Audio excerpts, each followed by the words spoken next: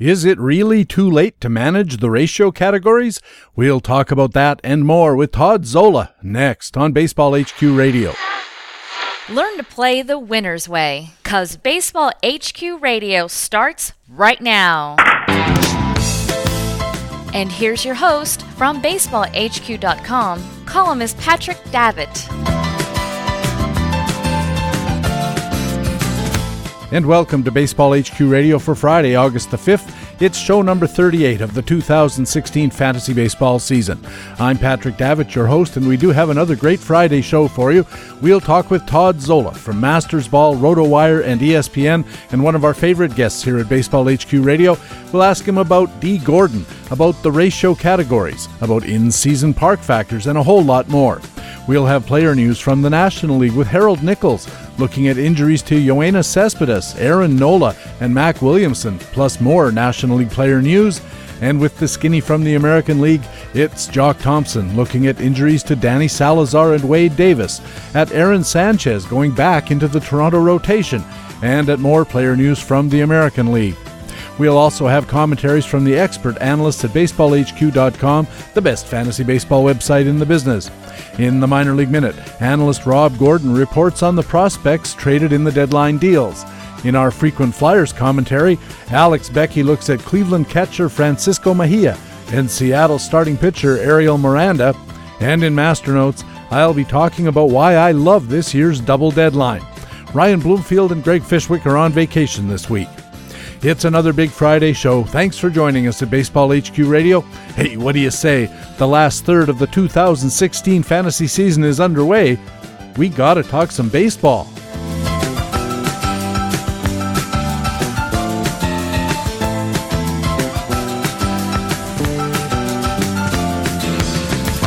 And in the first inning of this Friday edition, our League Watch News reports. Jock Thompson is on deck with the American League.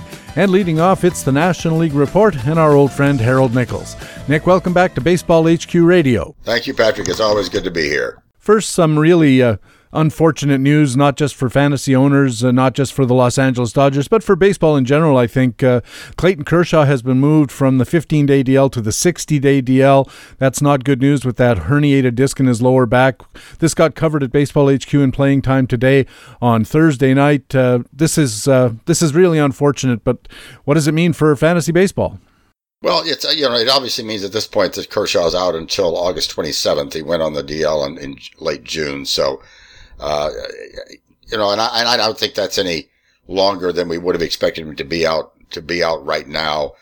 No way to replace Clayton Kershaw on your rotation, obviously. Los Angeles went out at the trade deadline and got Rich Hill, and Rich Hill will certainly not replace Clayton Kershaw, but will help with the LA rotation. And right now, of course, we're waiting for Hill to get over his own blister issues, which have really gone on a long time. I had Hill in a league in the American League, and he hasn't pitched for a long time because this blister has been such a problem. But I think he is scheduled to pitch coming up soon this next week. And so maybe they'll get him into the rotation, begin to get that started. Brock Stewart has been up for a spot start. Julio Urias could come up for another spot start on Sunday. So LA is patching and patching things together. But that's kind of the way things have been going for them in the rotation lately.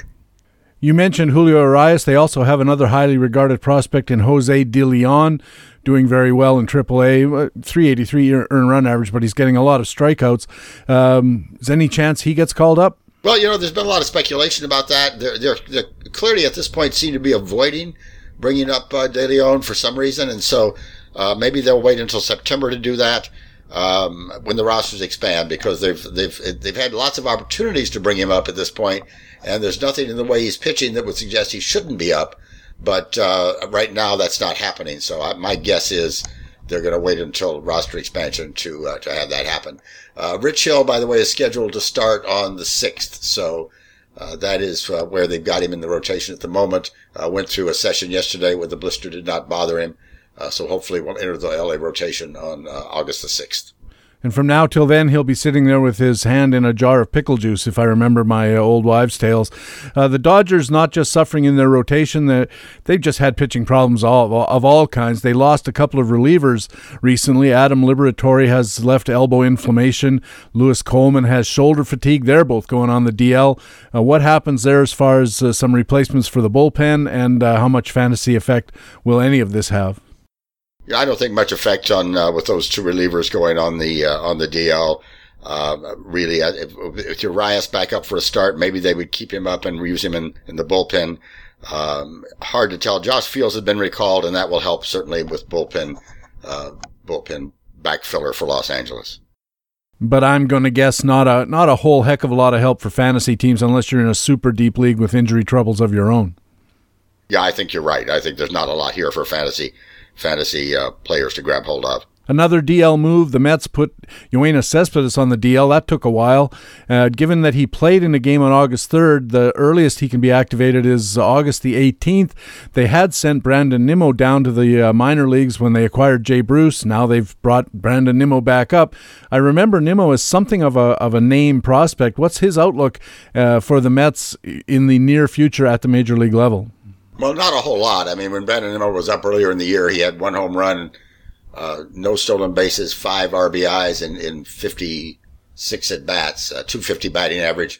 We're projecting 40 more at-bats for the season, no homers, 2 RBIs, 239 BA. Not a lot there that's going to help, I think, fantasy teams. And with the Mets trying to stay in the race and make the playoffs, they're not going to give Brandon Nimmo a lot of playing time. I think he's mainly bench warmer and injury backup at this point. Might do a bit of pinch running in the minor leagues. He had exhibited a bit of speed, slightly above league average speed index, quite a bit above average power index, even converting for major league equivalents. And Brandon Nimmo might be one of those guys, Nick, that if you need stolen bases and you have a slot, you could do worse. I think that may be part of the role that he plays in New York. I could be wrong about that, but he also makes a pretty good stash, I think, in keeper leagues. He's only 22. He's already jumped from low A to double A in a year and all the way up to the major leagues. Clearly, the Mets think they have something here. Maybe he's a guy to hang on to in a keeper league at the back of your bench. Yeah, he might be, and he might be worthy in a keeper league, and could be used as a pinch runner. And if in that case, if they turn him loose a bit on the base paths, could be allowed to pick up a stolen base or two. But it's important, I think, to note at this point they've not let him run at all. His SBO is 0. So while they might use him as a pinch runner, they may not allow him to run other than getting around the bases faster than a slower guy could do it. In Philadelphia, and more bad news to the injury list, Aaron Nola goes to the 15-day DL, a right elbow strain. Never like to hear that word elbow when you're talking about pitchers going to the DL. Phil Hertz looked at this for Baseball HQ. Yeah, he did, and not real good at this point for Aaron Nola. We haven't zeroed out the playing time yet, but it's entirely possible that he could miss the remainder of the season. And as you said, when you hear that right elbow strain, that always is very, very worrisome. You've got to be awaiting cautiously the results of MRIs and elbow examinations to make sure it's nothing worse than that. Right now, Phil Klein gets a start in Nola's place. Not someone you want for fantasy. 13.2 innings this year, 9 earned runs, 19 base runners, 2 home runs. So right now, there's certainly not a replacement in Philadelphia for Nola that you want to grab for your fantasy team. Yeah, Phil Klein, I was looking at him. I think he has something on the order of 50 innings for his career at the major league level. 5.93 ERA, 1.46 WHIP.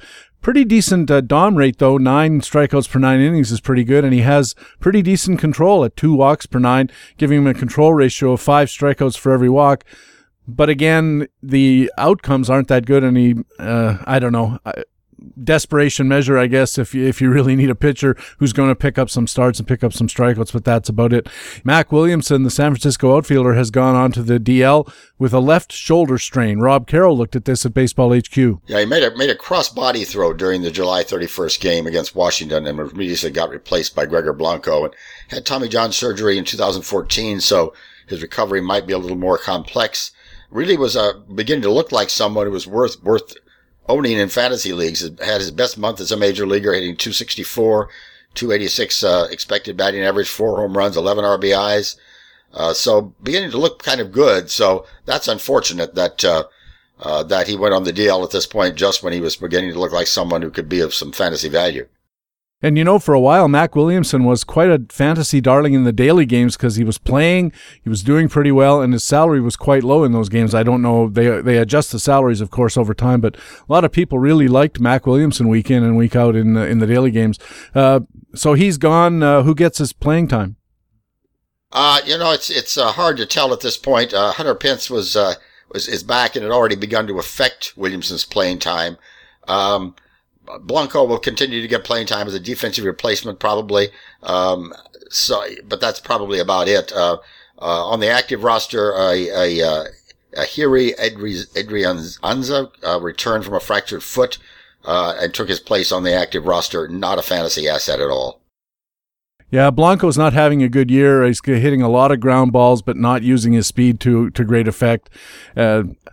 Again, if something is better than nothing, then maybe Blanco could be worth looking at, but not a fantasy asset in the real sense. We have a bit of a closer go-round still going on between injuries and trades. In Milwaukee, they sent Will Smith and Jeremy Jeffries out of town. Tyler Thornburg takes over as closer. Tyler Thornburg takes over as closer in Milwaukee. Tyler Thornburg has been looking good all year and is someone we've been saying to kind of keep your eye on. 161 BPV, 2.27 ERA, 0.96 whip. All the kinds of things you would look for in a closer. Huge DOM, 12.6 DOM, 2.9 control. So, outstanding command, getting the strikeouts, velocity in the mid 90s. So I think really a good opportunity for Tyler Thornburg and someone who could grab hold of the job and really run with it. 2 games has passed in the last week, 1 save, 3 strikeouts in 2 innings pitched, didn't allow any earned runs. So, right now, Tyler Thornburg is looking good as someone to kind of take off in that spot. Lurking behind Tyler Thornburg is Corey Knebel. At the start of the year, there was a lot of speculation that he might be in the mix. Is he still? Yeah, certainly Corey Knebel is not someone to dismiss. 14.5 DOM, which is very, very, very, very solid. So if Thornburg fails, Knebel is someone who could step up into that situation. So, definitely someone to keep an eye on. But as I said, Thornburg looks like the kind of guy right now who could take this job and run with it. Yeah, and sometimes it's good to have that second guy, not because you're expecting the guy to fail or necessarily expecting to get hurt. I don't recall that Tyler Thornburg has any particular injury history, but if the team happens to come up on 3 outings in 3 days kind of situation for the existing closer, sometimes they'll just sit him down on that 3rd day and let the other guy have a crack at it. In the meantime, Corey Knebel's not going to kill you in the ratios or anything. He'll help you there. So keep an eye on Corey Knebel as a guy that you might still want to have, even though saves are not likely to be numerous. Over in Arizona, Tyler Clippard's been sent out, and Jake Barrett takes over as the closer there. What should we make of Jake Barrett? Yeah, Jake Barrett probably will have a bit of a long leash as the closer there to see what he can do. The pen is shorthanded at this point, and so they're going to give Barrett some leash. And unfortunately, Barrett had a bad game the other night. It's one of those games that we all know you can go out and have a terrible game just because you're off. And in 2/3 of an innings, he allowed 4 earned runs, gave up 3 walks, 2 hits, looked absolutely awful. Probably not going to get him pulled from the closer role. It was not a safe situation. And if you look back, those 3 walks that he gave up in that 1 inning, that 2/3 of an inning, the last time he has not given up that many walks in any outing all season. And to go back to find the 3rd walk he had given up previous to then would be June 29th. So between June 29th and August the 3rd, gave up only 2 walks altogether and 4 the other night. So I would not look at that line and say, this guy isn't worth anything. Jake Barrett is worth something. He's pitched very, very well. All the numbers right now are badly warped by that bad 2/3 of an inning. But really a good opportunity, I think, for Jake Barrett to grab hold of this job and take off with it, which he could certainly do. He had a terrific July. I think he had 10 innings, 11 strikeouts. I think he only allowed a single run. That was terrific. Now, we covered the story. Rob Carroll of BaseballHQ.com quoted General Manager Dave Stewart saying Barrett will be the closer. Enrique Burgos, they're going to look at as a setup guy, and Daniel Hudson for the 7th inning. And it doesn't look like Burgos is the kind of guy you want because he has such trouble with walks. Right, yeah, he doesn't look like the kind of guy you would want, and I wonder if that's going to work for them. We may find Daniel Hudson being moved into the 8th. very soon and doing setup. So, at this point, certainly Arizona is looking to, this is almost like an extended spring training outing to see how they might set up their bullpen for next season. And I'm sure that's in fact what they're going to be really looking at. I mean, you've got to remember Arizona's had a bad year with some guys out, with Pollock out for the year and Peralta on the DL a long time. So they've been hampered all the way along the way, and they're now going to look at what do they have for next season? What kind of moves do they need to make in the off season? How can they make sure they're a contender next season? And we should say Doug Dennis of BaseballHQ.com, the bullpen's columnist, did a terrific job covering this story as well. In St. Louis, Matt Carpenter has been on the DL with an oblique strain, a rare bit of good news on this edition of Baseball HQ Radio. He's been activated. So what's going to happen with Matt Carpenter, and how does St. Louis's playing time get affected? Well, Matt Carpenter is one of the guys who's kind of flexible, and they'll likely use him at second base or use him at third base. And so playing time for Colton Wong and Greg Garcia and Yohani Peralta and Jed Gayorko will all get kind of moved around. So, it's all going to be a kind of a moving target, but you can bet that all of those guys will be getting into ball games fairly regularly. The thing about Matt Carpenter before the injury was really taking off. His monthly BP trend from April to June, 63, 95, 171. So, Matt Carpenter was starting to look very, very good, and may certainly be able to pick up where he left off, hopefully, once he gets the rust out of his system. Yeah, out of all those guys you mentioned, Wong, Garcia, Peralta, Jorko, it certainly seems obvious to me that Matt Carpenter will be getting the lion's share, and everybody else will be getting whatever's left over after Carpenter gets his. And I think Peralta probably is going to benefit a little bit in playing time because they put Edmus Diaz on the DL as well with a hairline fracture of his thumb, and there's no time back. So Johnny Peralta could really be playing shortstop almost as the full-timer. Yeah, he could indeed. With Diaz on the DL, so that could make a real difference. If I was a Greg Garcia owner, though, I'd be pulling on my collar and looking over my shoulder, both at the same time. I'm very flexible. Definitely. Finally, Mike Leake, the St. Louis pitcher, had a terrible outing on Thursday against his old team, the Cincinnati Reds. What do we make of Mike Leake's struggles? Yeah, Mike Leake's had an awful outing. 7 earned runs, 8 hits, 1 walk, and 5 plus innings pitched. ERA is up to 4.8, whip to 1.34. Last 6 starts have been very, very bad, a 6.69 ERA, 4 home runs and 35 innings pitched. So Mike Leake is struggling. So it just depends on when they decide to pull the plug on Mike Leake and bring up prospect Alex Reyes to see how he can do. Alex Reyes looks like he could be quite something. I'm kind of eager to see what he can do. Yeah, he could indeed. Alex Reyes looks like he could be very, very good. Plus fastball. So Alex Reyes could be very, very useful once he's brought up. And there is some speculation he could be brought up as soon as this weekend, but I guess they went with Jaime Garcia on short rest. So for now, we're going to have to keep sitting and waiting. He's coming back off a PED suspension, his second, I believe, so that might raise a few eyebrows. But he is the number 5 prospect on the BaseballHQ.com top 100 prospects list.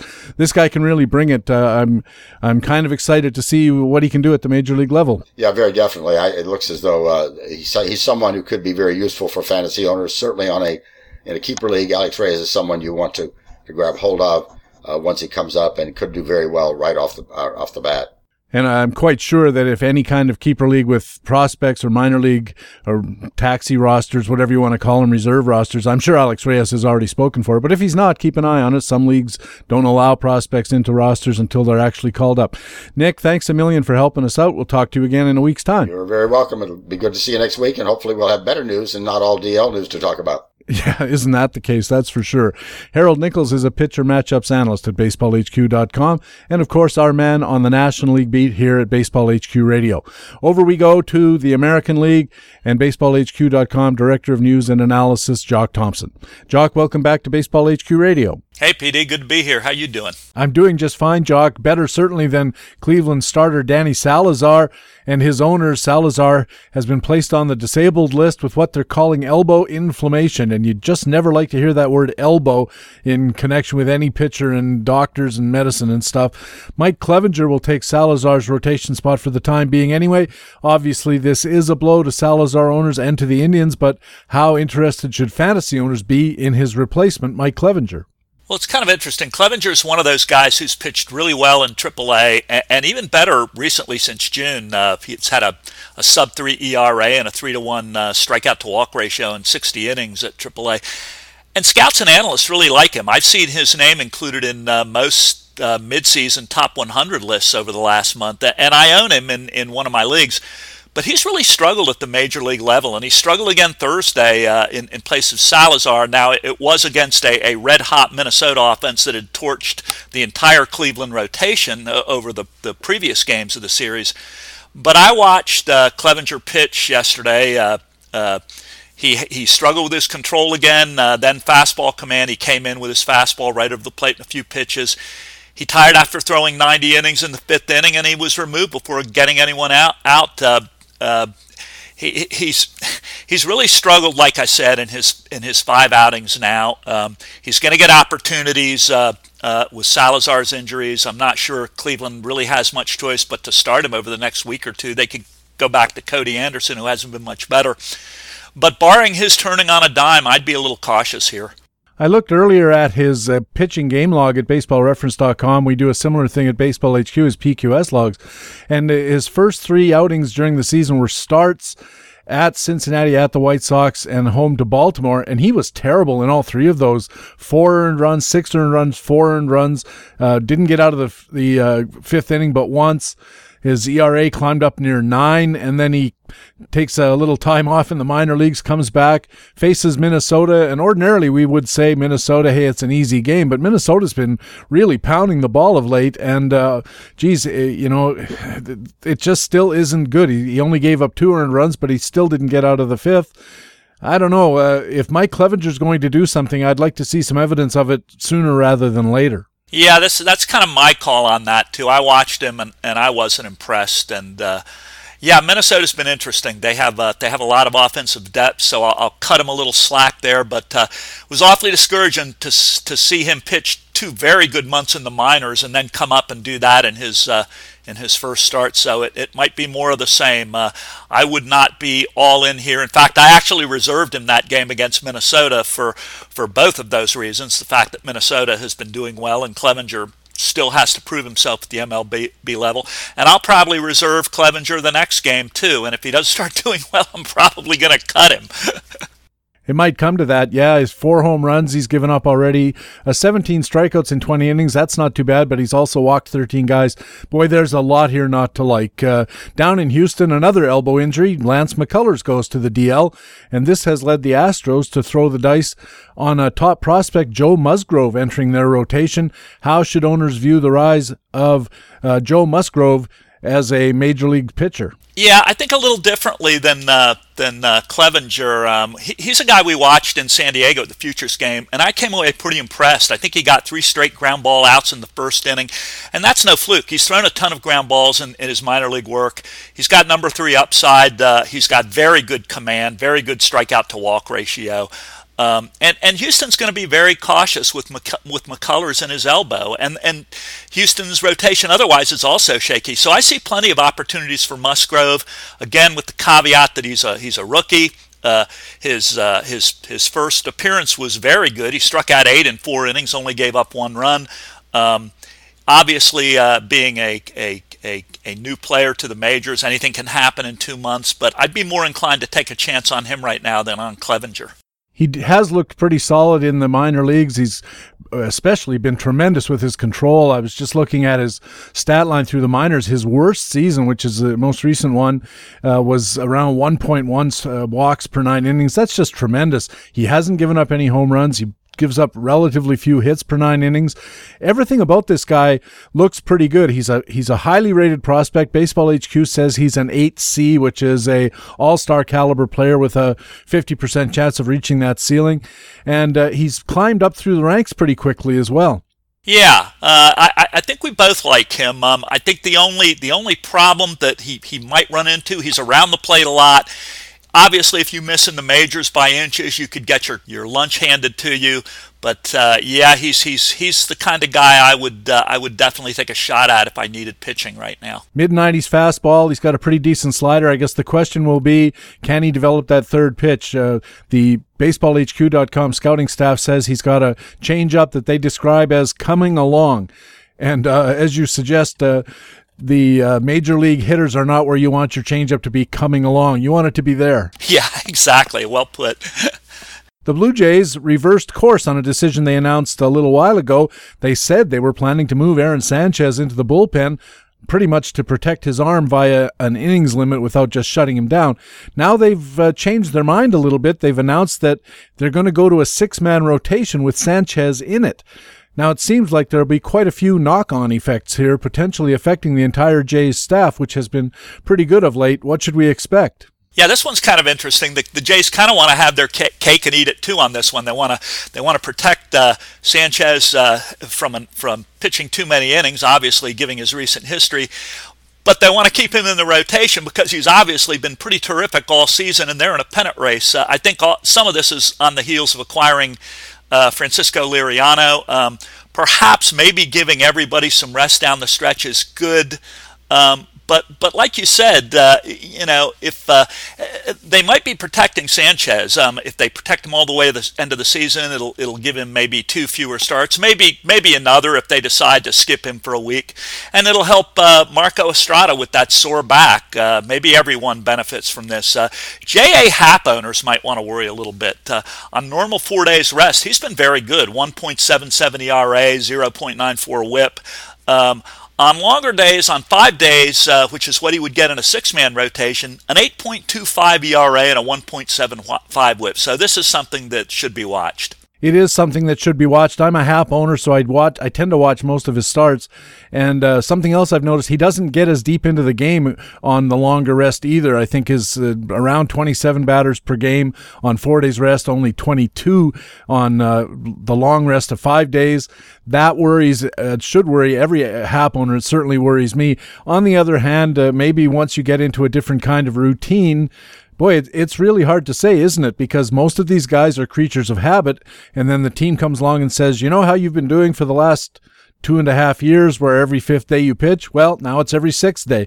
Have fun. Yeah, really. Any of us would have trouble with that, wouldn't we? Yeah, it really is. It's going to be fascinating to see how long this lasts down the stretch. And like we always say, 2 months is a real small sample size. So who knows? But obviously, you got to do the research to get an idea. I wonder if they'd be better off just giving guys games off once in a while and trying to maintain a 5-man rotation with a kind of 6-man subbing in now and again, rather than just putting everybody on a different schedule altogether. Yeah, that's a good point too, only you wonder how some of these guys do coming back from that rust.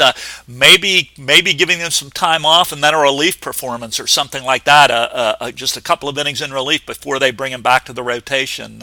Obviously, smarter minds than mine have thought about this. I don't know about that, Jock. I've often wondered why, and I've talked about this on the show, why teams don't let a starting pitcher pitch on the day that he'd be throwing anyway in a game. You know, I mean, if you've got, if your choice is to put your 7th reliever into a game, even if it's a bit of a blowout, but especially if it's a high leverage situation, and you have your ace starter sitting there and he's going to be in the bullpen throwing an innings worth of pitches anyway, why not let him throw them in the game? You might get another, 30 innings out of your best pitcher during the course of a season, and all of it in pretty high leverage situations potentially. No, you're right. Good thought. We had a discussion of some closer go round in the National League with Harold Nichols just a few minutes ago, Jock, and in the American League, same kind of deal. lot of changes in bullpen, starting in Kansas City with Wade Davis back on the DL again. He has a recurrence of a forearm strain type issue, often a precursor to some serious elbow problems. So it looks like he'll be out for a while, especially second time in a year. And Kelvin Herrera looks like he's got the first shot. Yeah, and Herrera's saved back-to-back opportunities now, August 1st and 2nd, converted both, gave up a hit, 3 strikeouts in the 2 innings. And by pretty much every measure, if you look at Herrera's numbers throughout the year, he's been closer worthy. I mean, he's striking out more than 11 hitters per 9, barely over a walk every 9 innings. Decent ground ball rate, 44%, no home run issues. I expect him to thrive. I do too. There had been some noise about Joaquim Soria, who has the dreaded experienced closer tag working for him despite some questionable skills. Is there any chance he elbows his way into the saves mix somehow? I'm not sure of that. It sounds like Ned Yost might be more of a by-the-book guy who likes bullpen structure. He likes the 7th, 8th, 9 inning guys. Think Herrera, Davis, Holland last year. And the other issue is Soria just doesn't have the closer skills he once had, and his numbers have really taken a hit in the second half. He came in this past Thursday with Kansas City leading by 2 in the 8th, gave up 2 hits and then a 3-run homer to lose the game. He's now given up 4 home runs and 10 runs over his last 9 innings, so I really like Herrera's chances of holding this role. Over in Seattle, another closer loses his role. Steve Cishek has looked pretty shaky of late. Edwin Diaz, the phenom you talked about a little while ago here on Baseball HQ Radio, is going to be the closer there. But now I understand you've heard that Cishek might have been suffering from some kind of hip injury? Yeah, he apparently Cishek has a left labrum tear. He's now on the DL indefinitely. So the job looks like Diaz is to lose, and he's been just outstanding in his rookie season. A 53-8 strikeout to walk ratio over 27 innings, 48% ground ball rate. The one note of caution I would have on him is that we're getting into the last 2 months. He doesn't have closer experience in the major league level. There's always the worry of late season fatigue, but if you're looking at saves help, obviously I'd be keeping him on this move though. Yeah, I hear a lot about that, and I know people put a lot of stock, especially like the TV announcers who cover games, about the value of having this experience closing it. I know that when you come in and it's a one-run game and you're facing the meat of the other guy's order, it looks like a pretty tall order for a young player to handle. But I remember Roberto Osuna with the Jays, 21 years old. They plopped him into that situation last year, and all he did was throw strikes and get guys out. And this Diaz guy, his strikeout per 9 rate, his dominance this year is almost 18 strikeouts per 9 innings. That's 2 strikeouts per inning. When you know you can do that, you must go into it.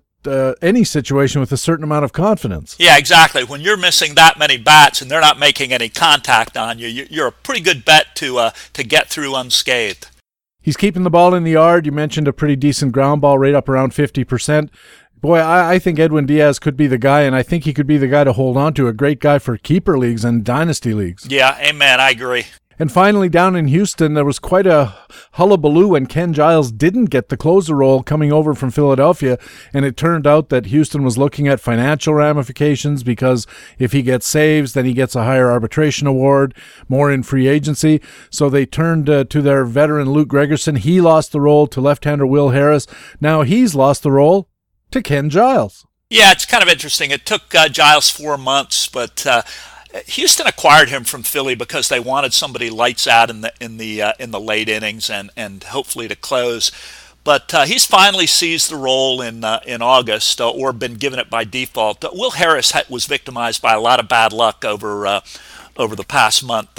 He had an 8.22 ERA when I wrote about this in midweek, and a 2.71 expected ERA. 14 strikeouts per 9 and only 2 walks per 9, but he was just giving up runs. I mean, there's nothing you can do about that. Bad luck. And when your team is trying to lock down a postseason berth, closing is about what have you done lately, and Giles had dominated for the past 2 months. So over the last month alone, you talk about Diaz, Giles has struck out more than 2 batters per 9 innings, and he's kept the walks down. So given Giles' previous closing experience last year in Philadelphia, in which he was excellent in the second half, I expect him to lock down this role for the final 2 months of the season. With Will Harris, it seemed in the games I watched, it was not a case of giving up lots of hits. It certainly wasn't a case of giving up walks. It was more like every hit he gave up came at the worst possible time. Yeah, and that'll do it too. All you need to do is blow 2 or 3 games for a team in a pennant race or in a divisional race, and you're out. Particularly if there's depth in the bullpen, and Houston has depth to spare there. Yes, they did. We have one more closer to talk about down in your neck of the woods. Houston Street is down with what has been called a hamstring injury. I was listening to the game, and it sounded more like a knee injury, but it's somewhere up in the upper leg. Cam Bedrosian takes over closer duties for the Angels, and before I ask you about him, I'm going to tip my hat to you on this one, Jock. I snabbed Bedrosian earlier this year in my tout league after you talked about him here on Baseball HQ Radio, and I'm going to be out of the saves race, but he's going to be a great trade chip if he performs and holds the role. So what is the outlook for, do they call him Bedrock Jr. or Cam Rock? What is it? Well, he almost inherits the role by default. It's such a poor Angel system and bullpen this year.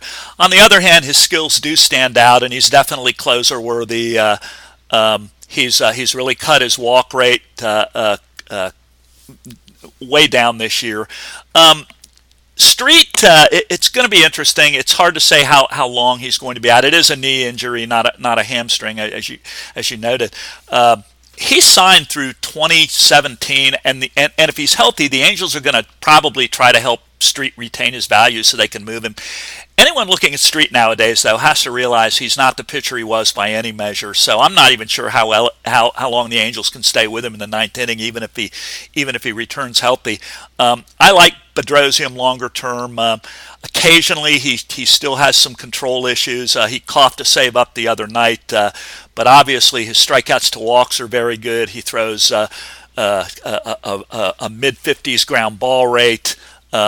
He's got tremendous stuff, and the Angels don't have anyone else. So he's the guy I think you want going forward, at least over the long term. In the short term this year, it really depends on how healthy Street is and how well he pitches. So that's still a little bit of a crapshoot, a little bit of a small sample over the short term. What are they saying about when Street is due back? They're not. I don't think they know. Obviously, I think they want to hold him out a little bit right now. They're not in it. They're not fighting for any sort of a postseason berth. So on that count, it really doesn't matter. And I'm not sure that anyone's going to be interested in trading for Street during the August waivers process. Now, when I was talking to somebody in my league about the possibility of trading Cam Bedrosian to him, he said he was worried about Fernando Salas, another guy with the dreaded experienced closer tag. Any chance of a role for Salas in the saves mix? There is, but only if Bedrosian can't cut it. Salas has gotten saves in the past. The problem this year is that his ERA has deteriorated. It's closer to 5 than it is to 4. He's given up too many home runs. Pretty typical for Salas as a fly ball pitcher. I still think Bedrosian's the favorite as long as he can close out some of these contests. All right, Jock, I really appreciate the update, and we'll talk to you again in a week's time. Okay, PD, see you then. Jock Thompson is Director of News and Analysis, a playing time analyst, and a speculator columnist at BaseballHQ.com. And he covers the player news from the American League for us here at Baseball HQ Radio every week. We'll have a quick break here, then we'll be back with Todd Zola next on Baseball HQ Radio. Hi, I'm Ray Murphy, Co-General Manager at BaseballHQ.com. I'm inviting you to join me at First Pitch Arizona, November 3rd through 6th in Scottsdale. It's 3 days jam-packed with seminars, scouting reports, workshops, and fantasy drafts. And best of all, First Pitch Arizona is 3 great days just talking baseball, with hundreds of serious fantasy players like you, and all of the top industry experts. And don't forget the ball games. First Pitch Arizona is your chance to scout 2017's Impact Rookies from your own front row seat. To get the details and to register, visit BaseballHQ.com and click on the giant First Pitch Arizona logo on the right side of the homepage. First Pitch Arizona. Come see for yourself why the fantasy baseball winners who attend every year call it the most fun you can have outside of draft day. A special offer of 40% off First Pitch Arizona registration ends on Monday.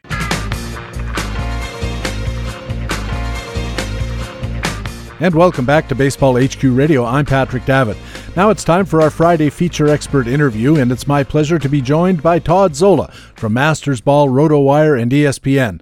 Todd, welcome back to Baseball HQ Radio. Seems like I just talked to you on Tuesday. Yeah, actually, I kept talking, and I'm pretty sure you hung up on me because I saw the podcast was posted. That's right. Yeah, sometimes when you get into the groove, it's hard to stop.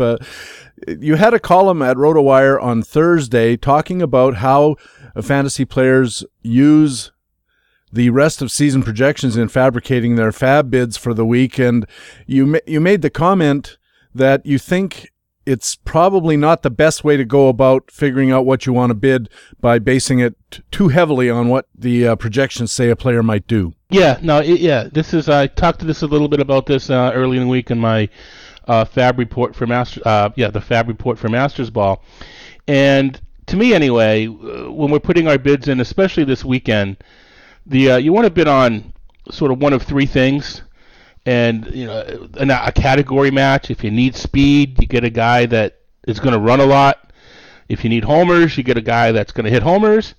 That sort of thing obviously saves. That's something like that. So a category match. The second is the upside. You don't care. A projection is the weighted average of all plausible outcomes. Well, you don't care about that a lot of times. You just need to bid on the upside, because if you don't get this player's upside, you're not going to win anyway. So I don't care about the mean projection. I want to figure out what this, it's 2 month sample, anything can happen, but what is the best of anything, and that's what I need. And the third, and this sort of replaces, I think, instead of going by the projection, go by the playing time. We don't know what's going to happen in 2 months. So a $10 player, an $8 player, I'm not going to put in more for the $10 player. I'm going to put in, if I don't have a specific need or going for upside, I'm going for the guy that gets the more opportunities, that's going to get more playing time. So that sort of feeds into the first one with homers and steals, but I'm not interested in knowing, look at the new HQ projections and seeing a $12 guy compared to a $9 guy, and I'm going to bid more for the $12 guy because HQ hasn't projected for 12. I care more about the upside potential and the specific categories where he'll help my team. You mentioned something interesting, and that is the need to focus on player upside, especially with such a short time to go in the season. And it actually also applies when you're looking preseason at the projections for a year, in that the same, it seems to me, applies, that you really do want to focus, especially for later round players or end game players in an auction, on players whose projections sit here, but the upside is quite a bit higher. And when owners are looking at these projections and recognizing that they're the mean of all possible outcomes, what is it that you're looking for to see player upside, or is it just a gut feeling? Well, a lot of times, I know we can specifically talking about what Baseball HQ does is, if there's a player that the author and editor of their particular quote feels has some upside, they put it in there.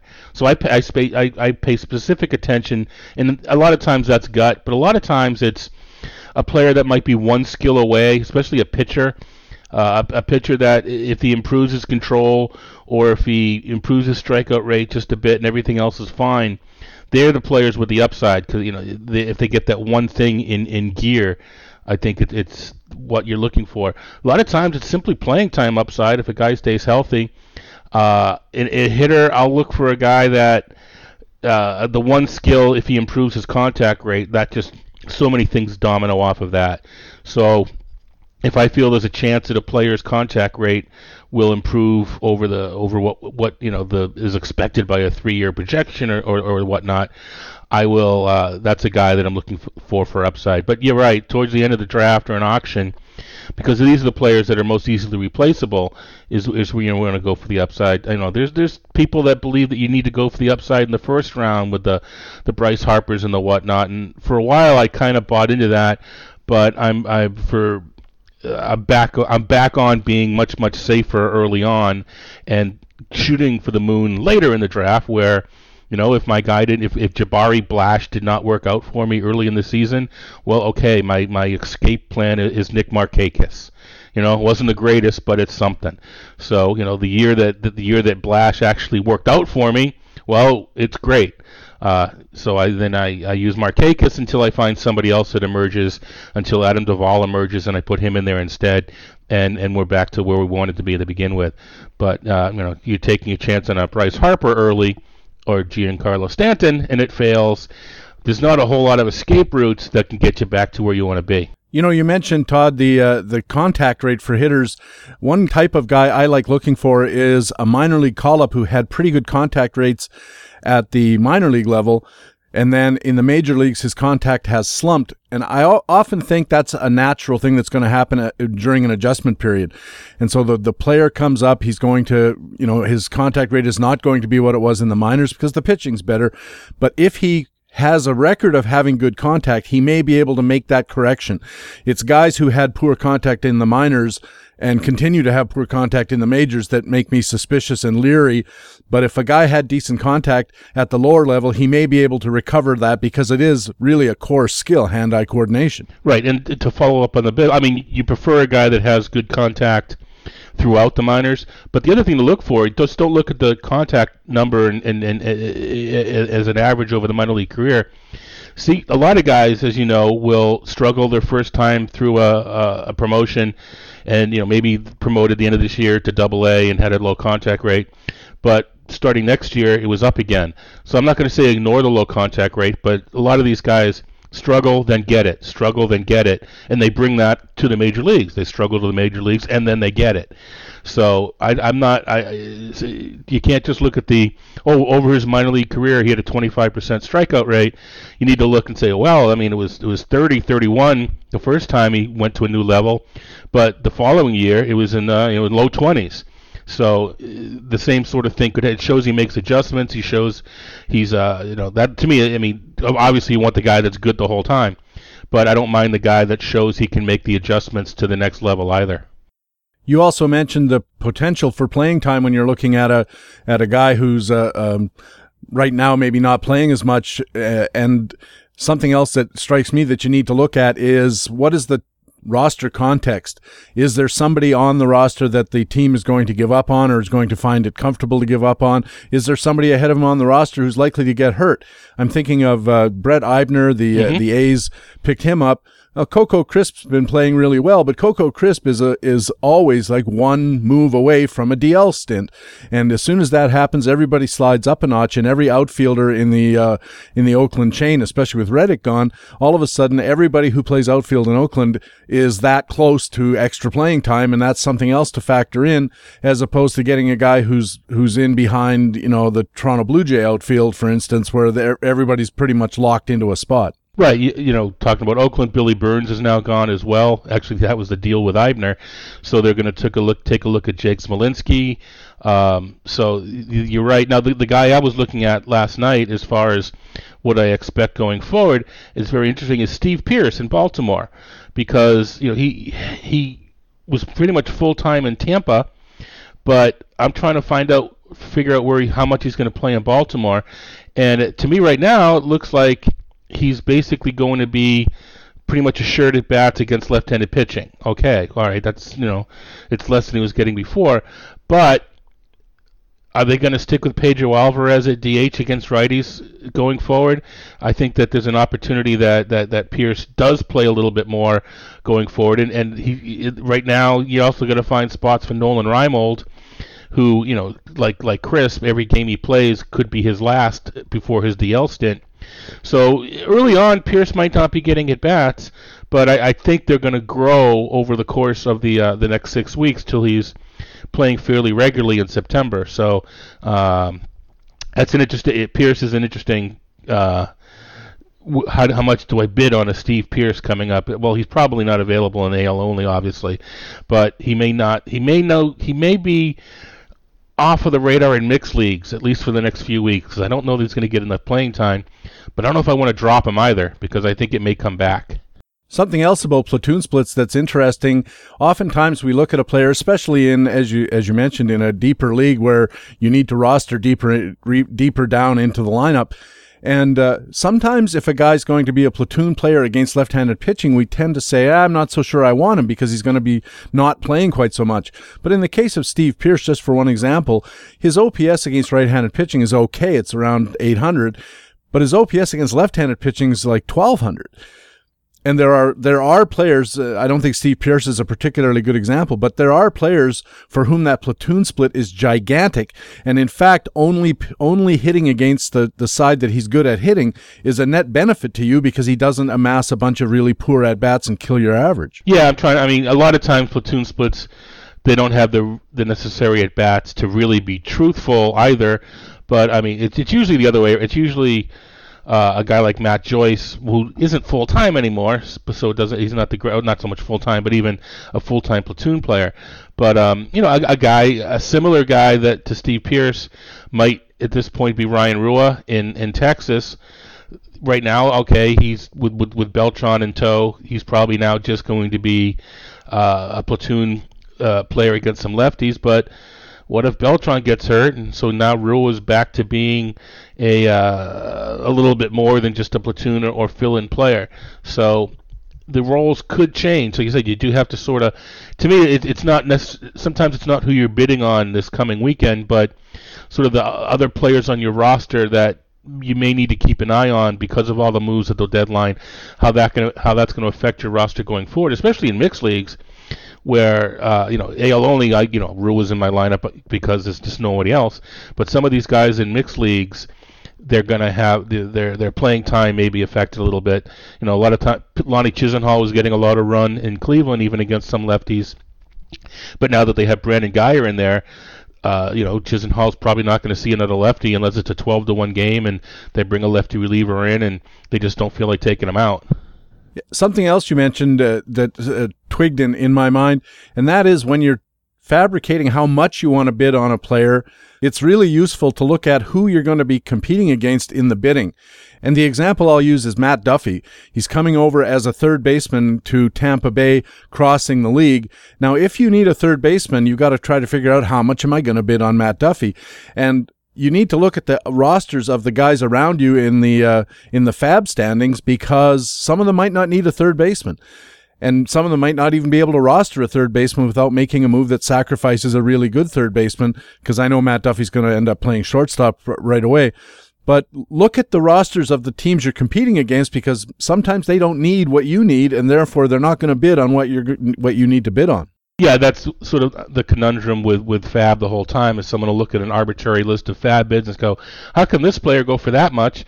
Well, like you mentioned, there may have been a better shortstop available, but only one team needed a shortstop and 4 teams needed to replace their catcher or whatever it might be. So that's very important. And it's not just positions, but it could be categories as well. If a team needs steals, and at this point, a lot of teams have enough roster flexibility, easy for me to say, to just figure out how to get Raul Mondesi on your team, regardless that if you have an opening at second, you get utility and multi-position players.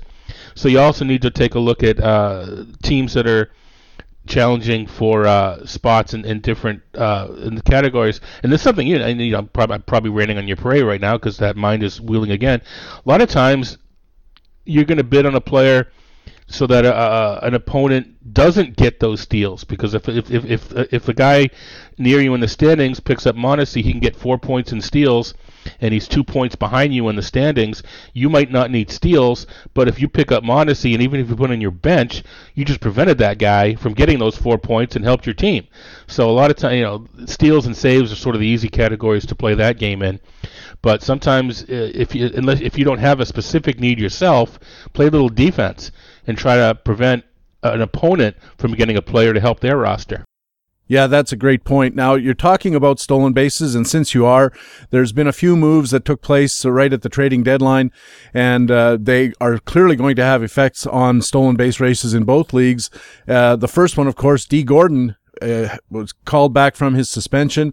The Marlins say he might not play every day, and you said in a recent column you don't care, you want him anyway. Right. Now, to reinforce what at this point I think everybody's talking about, so everybody knows, D. Gordon won't be eligible for the playoffs. And the Marlins are probably going to be in the thick of the wild card race. Whether they win it or not is sort of irrelevant because, they're going to be in it long enough that the decision whether to play D. Gordon or to continue to put Derek Dietrich in the lineup so he's ready for the playoff or maybe the one-game playoff with Jose Fernandez on the mound, they have to make that decision now. I mean, Gordon's come out of the gate, running, so to speak. He's getting on base. He's doing what he's always done. He's bunting. He's just doing what he's always doing, getting on base there. And if you need steals, if he's only, even in mixed leagues, if he's only playing 4 days a week, he's going to get a 3-steal game in there, and you're going to get as many steals as you would have gotten from somebody else. So what this sort of came up with is I read a couple of questions. Someone asked me, okay, I hear that Gordon's not going to play all the time. Do I want to trade him? So my first question, is this a mixed league or an NL only? They said it's a mixed league. Well, NL only would be obvious. No, I mean, if it's a mixed league, no, I don't want to trade him if I need steals, because he's probably going to be close to the league, even if he only plays 3 or 4 games a week. Early on, he's playing all the time, primarily because Miami's able to put Derek Dietrich at first base while Justin Bour is out. But when Bour comes back, now what are you going to do with Dietrich? Are you going to float him in there at different positions every once in a while because he can play a little third, and it's not like Martin Brado is that great that you can't give Dietrich some at-bats over there. So I do think they'll find a way to keep Dietrich fresh for the eventual, in their minds, playoff game. But I also, I don't expect Gordon to play 6 days a week, 7 days a week going forward either. I do see him getting a day off here and there to let Dietrich play a little second base too. And of course, you mentioned earlier that the key thing you have to do in a rotisserie style category based league is you have to understand your own potential in any category. And it could be, I know a lot of teams would have drafted D. Gordon this year and kind of relied on him to be a category killer more or less all by himself, much as we used to do with Billy Hamilton. And then you count on D. Gordon to pick you up 75 bags, and then you just get the rest and win the category. With him out all year, it could be that teams have fallen completely out of the stolen base race. Might not be a bad idea to trade D. Gordon down the stretch to somebody who can use D. Gordon to go by your overall competitors in that stolen base category, especially if you can get something back that does help you. Yeah, a lot of times it depends. I know at least one team who's picked up Jonathan Villar as sort of a flyer, and they're not complaining that they lost D. Gordon. It's a no trading league, unfortunately, for said person. So that person can't trade away D. Gordon, but that person isn't all that upset that they lost D. Gordon, because in a no trading league you get frustrated that I got all these extra stolen bases. What am I going to do with them? So yeah, that's definitely a good point. And also talking a little bit about where stolen bases are in the league in general, at least over the first half to the first 2/3. Stolen bases were down, which means categories are more clustered, which means a guy like D. Gordon could potentially get you an extra point or two over previous years when they may have been more spread out. Recent numbers are showing that stolen bases are up again, so I don't know if that's going to hold. I haven't run the numbers since a couple weeks ago, but the possibility in all this stuff is great to talk about. It's where you are in your own league. So if you're in your own leagues, there's going to be a portion of the standings where 6 stolen bases get you 3 points. There's going to be another portion where 6 stolen bases doesn't get you anything. So it's all these nice overall global standings trends are great to talk about, but it comes down to where you are in your league.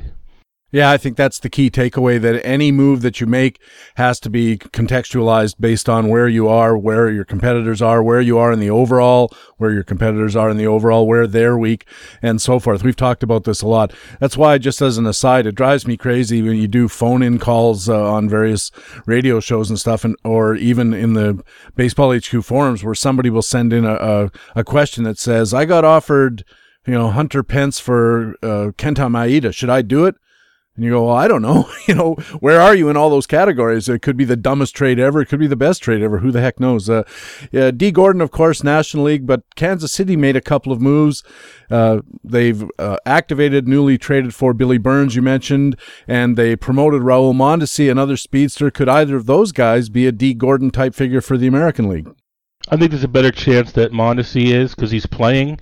A lot of times you're going to hear me referencing, I just looked at last night. I'm doing my own updated playing time, so I was talking about Pierce before. I don't know where Kansas City's going to use Billy Burns at this point. So long as Paulo Orlando continues to get the job done in center field, Lorenzo Cain is back. Maybe they put Alex Gordon back into a platoon situation. I don't know. And you've already got Jared Dyson in that lineup. So, I mean, there was a time where KC found a way to use both Terrence Gore and Jared Dyson. I just don't see how you can do it again using Dyson and Billy Burns. They seem to me to be the same player at this point. So I take notice that Billy Burns is up. If I'm in an AL only league and I need steals, I'll put him on the radar, put him on my team if he replaces someone that's just there. But I'm not at this point anyway saying, okay, there's my savior for steals. Whereas Mondesi and Kansas City has shown that they will run these guys, and he's hitting ninth now, and that's it's not the greatest, but the numbers do show, and especially in Kansas City, the 9-hitter in the American League does run a lot, and I think Kansas City will be no exception. So yeah, if I need steals, I talked earlier about what do I base my bids on. I don't take a look at Mondesi's projection because it's probably not very good. I take a look at that steals column and say, well, if I'm not going to win unless I get these points and steals, I just got to get Mondesi. I wondered when I saw that all of these outfielders all of a sudden climbing up into the picture in Kansas City. Alex Gordon's having a terrible year. Yeah. He's hitting 202. His on base is barely over 300. He's typically close to more like 275 average, 375 on base percentage. I wonder if Alex Gordon's still nursing some kind of injury and maybe they're out of the race anyways. I wonder if maybe they're just thinking they can shut him down and rotate some guys through that left field spot and see if they've got something for next year. See, that's an excellent point that cycles into what we were talking about earlier as far as be a little prescient and see what can happen down the road. And that's an excellent point. And I looked into that, consider that possibility when I'm trying to figure out how much playing time to give Alex Gordon. I've already sort of hedged and figured he's going to lose some bats against lefties. He's an odd guy in that he was just striking out left and right early in the season. So he was doing terrible before he even got hurt. And when he first came back, he actually had a couple good games, and oh great, he's back. And now he's kind of settled back into what he was before, where for some inexplicable reason, he's not a first-round player, but he became one of those stable mid-round players that you like to get in your outfield just to sort of stabilize thing, so you can take a chance on someone else like we were talking about. But he was the destabilizer this year with all those strikeouts. So that's an excellent point that it does look like Kansas City's out of it. I don't think you're going to give up on Alex Gordon yet if you're as a Royal player. So that is an interesting point where he could be the one that sort of steps aside to see what you have in some of these other guys. And even if it doesn't come to pass, it's the kind of bet you can make that you can justify. It's not like you're just throwing all your money in and saying, I'll take this Billy Burns because who the heck knows? It's, I'll take this Billy Burns because X, Y, Z. Like there's a path to playing time that you can rationalize. It may turn out to be wrong, but it's not a flyer in the sense of just throwing some money at the wall and hoping some of it sticks. Right, and it's one of those things we say judge the process, don't judge the outcome. The process may not have worked the first time, but if it's a sound process, it'll work more often than not, and that's really all we can ask for. Is whatever all these things that we're doing, that we're right more than we're wrong, or that it's the proper way to do things more than the improper way, and eventually, we'll always do a little bit better than average, but one of these years, everything will come together and we're going to win. You're listening to Baseball HQ Radio. Patrick Davitt with Todd Zola from Masters Ball, RotoWire, ESPN. And Todd, we've been talking about category management in category-based fantasy baseball, which I still think is most of it. And I know that something that drives you nuts, because I've talked about this with you before at First Pitch Arizona and offline and through email and stuff like that. And that is, everybody looks at category management and says, I need to focus on the counting categories because I can see how many stolen bases I need to pass the guy in front of me or how many the guy behind me needs to pass me. Same with home runs and all the other counting-based categories. And they either ignore or neglect the ratio categories because there's an awful lot of expert advice out there that this late in the season, it's very, very hard or impossible to move in the ratio categories. And I believe that if you were allowed to use salty language, you might say poppycock. Yeah, I would, and I have. There's several reasons for it. It's one of those things I wish I was able to give a PowerPoint presentation over the podcast. But basically, the primary reason is the ratio categories are a lot more bunched than the counting categories. I mean, we take a look. You say, well, I only need 7 homers, and I get another point. You know how hard it is to make up 7 homers at this point of the season? It's, the guy's not going to go and hit 7 homers in a game and you're even, because those 7 homers, and we've talked about this in the past too, are really more like, 9 or 10 at this point of the year, because you have to prorate the rest of the season. We're about 2/3 of the way through, a little bit closer to the end than 2/3 of the way through, but fairly close to that. So 9 becomes 12 or 13, and then you sort of have to look to see what the teams have done to change their rosters to change it as well. But the point being, it's not that even 5 homers is a lot to make up. So I think the perception being that because of their counting stats, and like you said, you can see them, well, I know I need 5, and you sort of have to figure out in your head what I need my pitchers to do in order to gain my ratio point. But so they're bunched up, and B, that ratios, they can come back to you. You're not going to lose homers, you're not going to lose steals, but a team their ERA could get worse. Maybe they're chasing wins, maybe they're chasing strikeouts, and they do it in lieu of their ratios. And if it's the right team in the standings, that you don't care how they did in wins and strikeouts compared to where you are, and they come back to you in ratios, you may gain a point or two just by staying the same. So, and it's not just me talking this and making it sound like it's right, but a lot of these commissioner services now let you track on a day-to-day or week-to-week basis the movement in the categories. So because this is my crusade every year, I follow this every year, and up to the last day of the season, I do a lot of NFBC, and the Stats Inc. standings do this. You can see there is more movement overall in the ratio categories than the counting categories, even until that last week of the season. I mean, sure, there's going to be someone out there that says, right now, I could tell you that if I had put Matt Joyce in my lineup the day earlier in Tout Wars, I'd be in first place this morning, and I'm not, and that's going to be a story come the end of the season. Someone's going to do a move like that and lose a league on counting stats. Someone else is going to lose a league. I actually won a league once on somebody else's reliever giving up a hit and a run, which cost them both an ERA and a whip point in the 9th inning of a game. This guy really made this guy mad because it was just some nondescript reliever he had in his lineup, and the last day of the year he's called in a blowout and gives up a hit and a run, and I passed him. But you can pass guys in ratios and the last day of the year too. So it's hard. It's as you're gonna do you make a trade for 3 starting pitchers? Well, how do you make up 7 homers? You can't. You're not going to trade for Mark Trumbo and make up 7 homers either. So it's just it's as hard or as easy to make up points in those categories as it is in the counting stats. Whenever I look at it, I think of it as like a foot race, and believe me, it's been a long time since I've been in a foot race. But in a foot race, everybody's running forward, and that's what the counting categories are.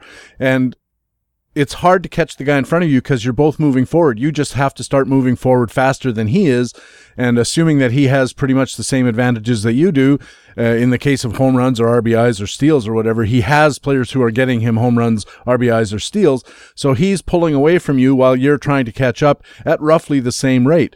And in a way, if you look at it that way, home runs, RBIs, and these things are a ratio category in that you need to have a better ratio of getting these things than the guy in front of you. But in the ratio categories, ERA ratio and batting average, or OBP, every so often the guy in front of you just starts running backwards. And at that point, it's a lot easier to catch him than it is going to be to try to catch him in a category where he is moving forward and you're moving forward, and you have to start picking up more pace than he has, which can happen if he gets injuries and stuff like that, and you have to certainly be aware of that possibility.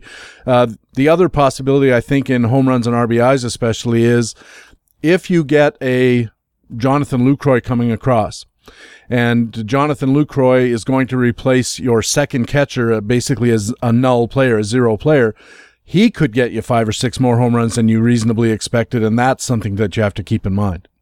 No, absolutely. You're right. That is, and Lucroy is a great example. I mean, especially if you happen to have one decent catcher and he's replacing a poor catcher. No, that's true. And some teams will. Okay, you said you told me I need Mondesi for steals before. Well, he's replacing a second baseman or a shortstop. How is that going to affect you in your other categories as well? Are you taking I don't know. Well, Whit Merrifield's gone, so I can't use him anymore. But someone, a middle infielder who may be replaceable, that was at least helping you. Brock Holt, because maybe you're going to use Mondesi to replace Brock Holt, who's now probably going to be more of a swingman player. But he was getting you a home run now and then and some runs and RBIs. What's the check and balance as far as gaining in steals and losing in the other categories as well?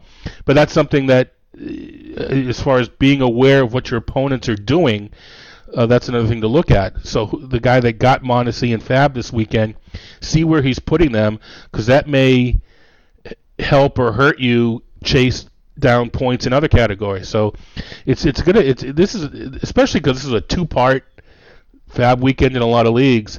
And not just that, there's a lot of rookies that have been called up to go along with some of these crossover players.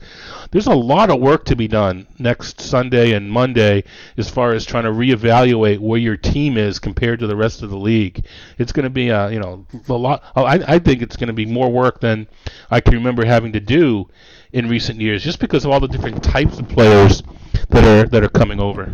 Coming over and coming up, as you said, given all the injuries that are taking place, gosh, I was looking at Baseball HQ on Thursday morning, and it was just this guy's hurt, that guy's hurt, this guy's hurt, that guy's hurt.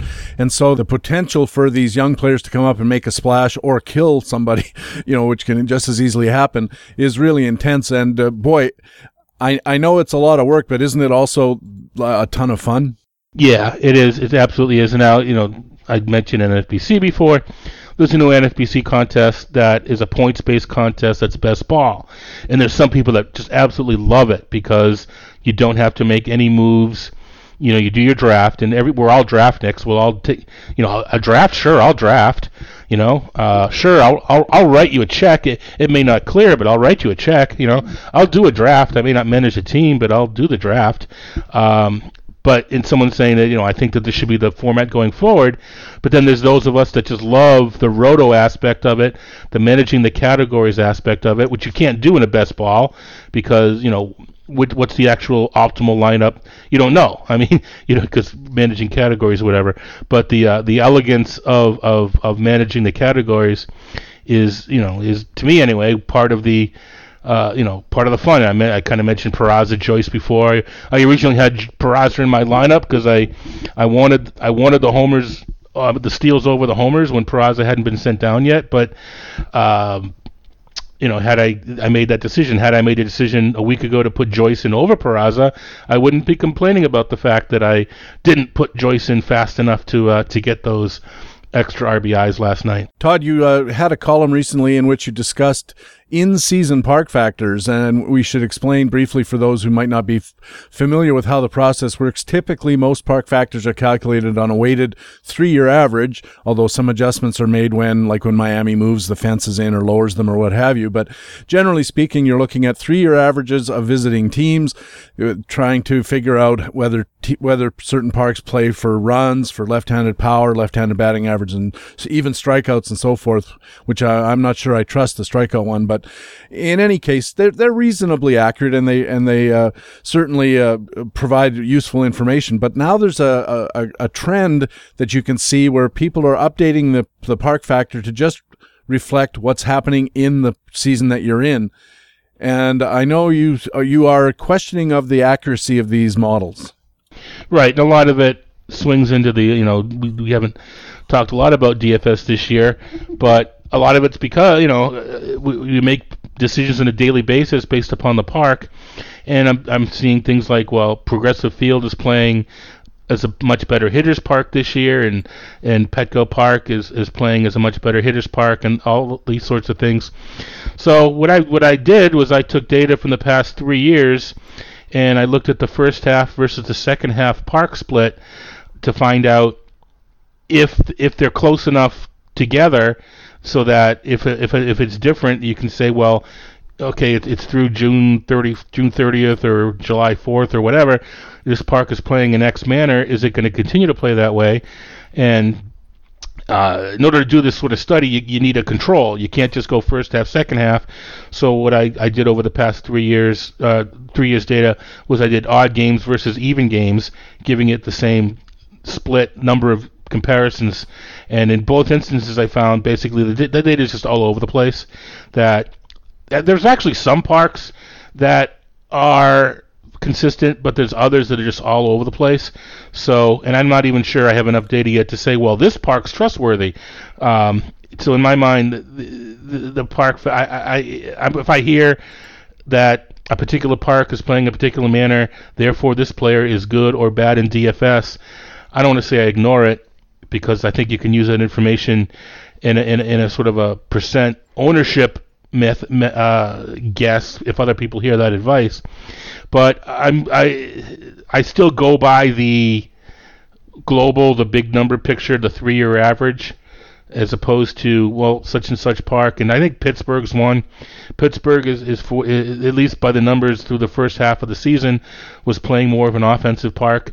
And I just, I'm not going to believe that a park that's been depressing runs since its existence suddenly all of a sudden is now a place to go to pour the runs on. It's just an anomaly with the numbers that usually fleshes out over the course of the season, but that's another reason why we use 3-year averages, because even if you look within the 3-year averages of a particular park, they're all. That's one of those things about 3-year averages. You get, 95, 105, and 115, so the average is 105. But 2 of those 3 years, well, one of those years it was well below, and the other year is well above. So what is it really? But like you mentioned, they're useful. They're not the be-all, end-all. But park factors are. It's better to use them than not use them. But they're not sort of the ultimate answer either. Well, especially these short-term ones. I know when I look at them, the only thing I check out is which parks are continuing to play in accordance with what we'd expect from the 3-year average. Those are the park factors, the short-term ones that I trust. Any other one that's a big outlier, and in your column you identified some of them were playing 20% different in this relatively short run, and those figures I don't trust. And then I agreed with you when you said that this is an opportunity to fade players who might be overbought because of the belief that they're playing in a park environment that really isn't what it is cracked up to be. I'm almost bummed out that more people aren't. I've heard some, but in order for the percent ownership to really move, somebody, one of the better analysts has to go on the radio and say it or write it in their column. I'm hearing it, but I'm not hearing it enough that I don't think it's moving ownership a ton. But every little bit counts.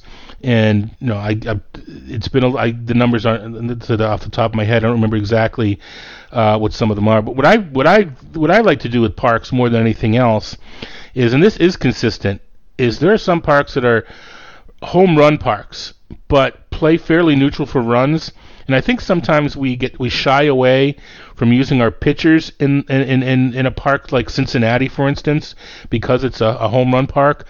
But it's not all that bad for runs. And even Yankee Stadium isn't all that bad for runs. I don't want to use a fly ball pitcher in Yankee Stadium because that's how the runs are scored. But if I have a visiting pitcher, especially because the Yankees lineup isn't all that great, if I have a visiting pitcher that keeps the ball in the yard, I've got no qualms about streaming them through, using them in DFS or in a spot start against the Yankees. And, there's other Philadelphia, well, you use against Philadelphia because they're not very good. But there's several. That's my favorite thing, is to find the parks where the home run and the runs are sort of out of sync, and you often can get a pitcher that other people aren't using. In the parks, and the opposite's true. Target Field, for instance, and Kauffman Stadium, they're not pitchers' parks. They depress homers, which is good, but they're built for gap hitters and things like that, so they increase runs. So it might not be a great idea to stream your pitcher through Kauffman Stadium or through Target Field, because the park itself, Miami is another one, depresses homers but scores some runs. So those are what I really like to do, is find the ones that are the discrepancy between home runs and runs. Didn't you once tell me that Fenway Park has an incorrect reputation insofar as how it's built for hitters? Well, it's a plus for hitters. It crunches homers though. The right field, as people at this point realize, unless you pull the ball right down the line and hit it off a pesky pole, it's the deepest right field in the league. And since they did some construction, and it's not recent anymore, it's been a while now, but since they did some construction, putting in the over home plate, putting in some of those boxes and such, it's harder to hit it over the wall. But it's such a great hitter's park for two reasons. The first being there's just no foul territory. So it doesn't seem like much, but if you save one or two outs or even an out a game, that matters in the long run. And there's just so many fly balls that are off the wall that would have been caught. So there's so many outs that are either turned into an extended at bats on as far as pop-up foul goes, or so many outs that hit the wall that it's still it's a plus for runs. But it's not a plus for homers, for hitters. Yeah, and those are the kind of things that you really have to check carefully, because ballparks, like players, get reputations, and sometimes those reputations aren't deserved. You're listening to Baseball HQ Radio. Patrick Davitt with Todd Zola from Masters Ball, RotoWire, and ESPN. And Todd, we were talking earlier about the top players and the upsides and so forth, and you mentioned how when you're drafting or spending money at an auction for a player, you really want to be sure at the top end that you're going to get what you're going to get. It looks like, despite a recent surge, Paul Goldschmidt of Arizona is not going to return first-round value this year, even though he was a very high pick, and usually 3, 4, 5, something like that, sometimes even higher.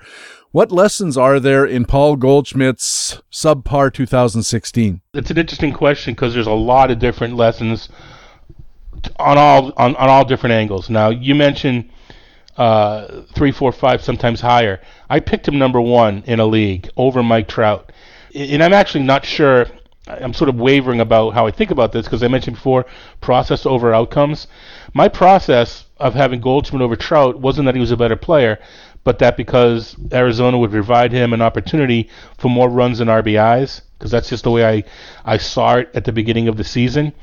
And to me, they were very, very close, and the extra runs and RBIs pushed Goldschmidt over the top. Now, I actually flipped when Pollock got hurt, but he got hurt so late that most people had already had the opportunity to make that choice, and very few people had the choice to make it at the end. And maybe when I flip back to Trout at the very end, so I'm now thinking but here's the process versus outcome. Was the process wrong to figure that Arizona would score more runs than LA, and therefore put Goldschmidt higher, or you know what? You can't figure out the process out. Choose the better player. So to be honest, I'm still thinking about that. But the other end of it, so that therefore maybe it was a mistake to take Goldschmidt first. The other end of it is, I think we don't necessarily need our first round players to be the studs. We can't have them fail too much. And if a Goldschmidt season where he ends up hitting 295 with 25 homers and 15 steals, if that's his floor, to me, I mentioned Bryce Harper, Giancarlo Stanton before, their floor is a lot lower. Their ceiling's higher, but their floor is lower. So if you did draft Goldschmidt, you didn't get an ultimate bust, you just didn't get the guy you wanted, but you still got a pretty decent floor. So I don't think it's necessarily a mistake. I don't think I want him number 1 next year. Matter of fact, I know I don't. But I don't think we're going to, say he finishes 13th or 12th this year. I don't think he's a wheel pick next year either. I still think he's a mid-first round pick because of the floor.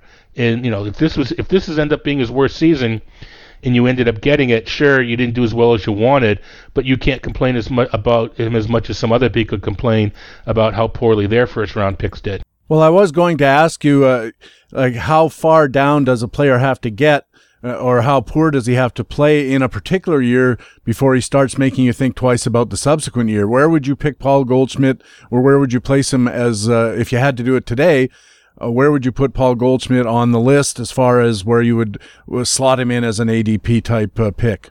The skills look to be fairly close to what they always are. So I need to take a look at why his power's down a bit. But like I said, he got 17 now. He could 6 or 7 more. 23 or 4 homers isn't terrible. So to me, he's still 7th, 8th, 9th sort of player. One of the things you always have to figure out is, well, I put him 8th or 9th. Who are the 7 players you're putting before him? And this is going to be, a very interesting season because a lot of these guys that we wanted to see another year from, the Bogarts and Lindors and those sort of players, Corey Seager, have done it. They've done what they're now good. So I have to try to, with my head, when I'm putting Goldschmidt 7th or 8th, what I'm actually doing is trying to figure out who I'm taking before him. And you always forget guys, but I get him, 7th, 8th, or 9th. Then it becomes a matter of roster construction. Do I want to put, how do I think about first baseman? Do I want to put Goldschmidt there, or is that, is the opportunity cost of using a first baseman at that pick, is that how I want to construct my roster? But in a vacuum, to me, he's still a mid-first rounder. Well, Todd, you mentioned guys like Corey Seager, Lindor, Xander Bogaerts. Of those three, only one, Bogaerts, is actually ahead of Goldschmidt this year as far as mixed 15 value. Goldschmidt's at $27, and that's not bad. I mean, chances are in an auction people would have paid mid-30s or even higher for him, but he, like you said, he's not actually completely making a bust out of that kind of bid, so it's not a complete disaster. But since we're talking about 2017 and how you slot various guys in, I'm just looking at the top 10 here right now. Jose Altuve leads baseball at $46 of mixed 15 value. Do you think he's going to be the number one pick next year? I think he will be. I think it's going to be another one of those years where there isn't a consensus, but I think he will definitely be in the mix. He was, I got him in the wheel, and he was a late first rounder this year. I definitely think he's top 5. It's going to be interesting too, because all these mentioned the shortstops. Maybe they're not first rounders, but we're going to be talking. I promise you, we'll be talking about scarcity next spring, and we haven't had to talk about for a couple of years. Not so much because people don't believe in it, but there was no one to believe in it about. But we're going to have to, that's going to be a topic of conversation again, is how much do we add, if at all, for scarcity. But Altuve, well, I mean, the thing about a guy like Altuve is he doesn't need to repeat this season to still be pretty. I mean, he can give back homers and give back steals and definitely give back batting average and still be a top 3 or 5 player. So, if I had a number one pick, I would be seriously considering Jose Altuve, because he doesn't hurt you roster construction wise either. I was thinking the same thing. All the other candidates, I don't even think Mookie Betts seems to be, while he's having a great year, he would have to pretty much repeat it like blow for blow to be in the discussion. Mike Trout, that team is going to be poor again next year if he got traded to someplace where they were good. Daniel Murphy's up at the top of the list. I don't know about that either, although he's got second base eligibility. I don't know, man. I really like Jose Altuve. I don't mind Josh Donaldson as a pick because third base is relatively thin. It is going to be really interesting. And while I'm talking with you about it, any pitchers? Yeah, that's going to be the key. And I know firsthand how much Clayton Kershaw can do for a team. And I also know that you can construct a pretty darn good roster with him on your team. I maybe a little humble brag coming, but I picked him 4th in mixed labor, and I have about a 27-point lead. And it's not all because of pitching. I lead the league in both hitting and pitching points at this point, and a lot of it's just pretty darn good luck with injuries and the whatnot. But having taken Kershaw in my first round, I still have more plate appearances than anybody in the league with my offense too. So, to sort of really tie this back to what we talked about earlier, I went really, really safe on this team, which is sort of letting me to believe that even in a league like the NFBC, where I think you need to take chances, if I were to put this team in the NFBC, it'd be doing pretty darn well. So maybe I'm going to back off in my thought that I need to take some chances in order to win the overall in the NFBC.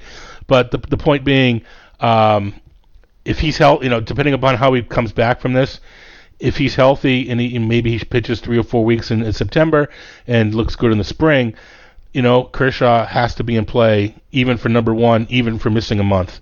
So I do think we are going to be talking about Clayton Kershaw in the mix, especially if he comes back and shows, but man, the injury again, I think is going to scare some people away.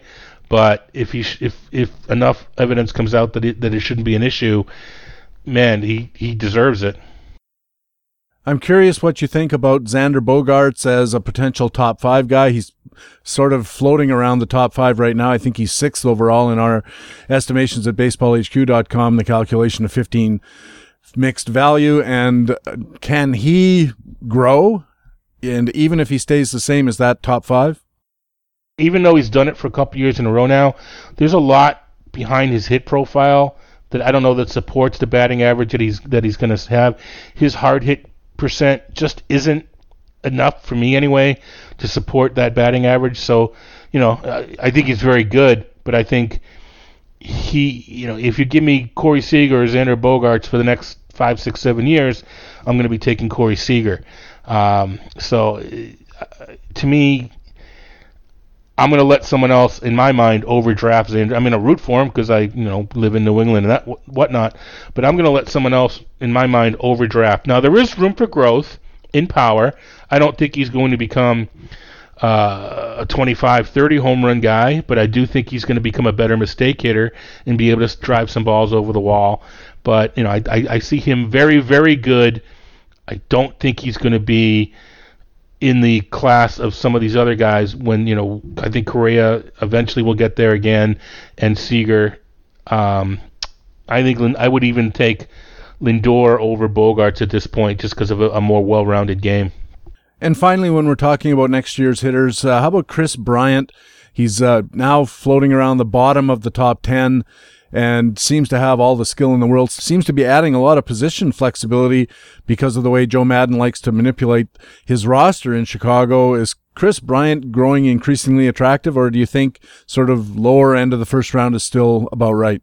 Yeah, listen, some people we were right and wrong about, and I was wrong about Bryant. I don't know if I was so much wrong about him. I think again, process versus outcome. My process says the guy strikes out too much to be a top player. Well, he cut down on those strikeouts, and now he's a top player. So, I don't know that it'll repeat the exact same strikeout or contact rate, whichever way you want to look at it, but he's definitely higher on my list than he would be otherwise. And yeah, he's now back in the first round picture because it does look like he is not going to be the strikeout machine that he showed early on. And this is fine. Players do this. Some players get better, but not everybody does. Of course, there's going to be someone out there who says, "Well, I knew Bryant would." Well, all right, you knew Bryant would. You also knew 10 other guys would, and they didn't. So, congratulations on Bryant. And finally, Todd, the Blue Jays officially added Francisco Liriano to their roster. It looks like they do intend to use him as a starting pitcher by moving Aaron Sanchez to the bullpen, as has been talked about for the last couple of weeks.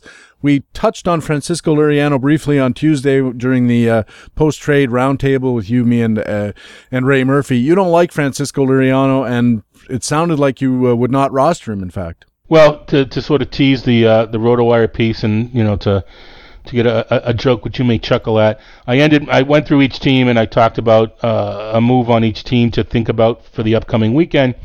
And what I said about Francisco Liriano in Toronto is I'm not touching him with a 10-meter pole.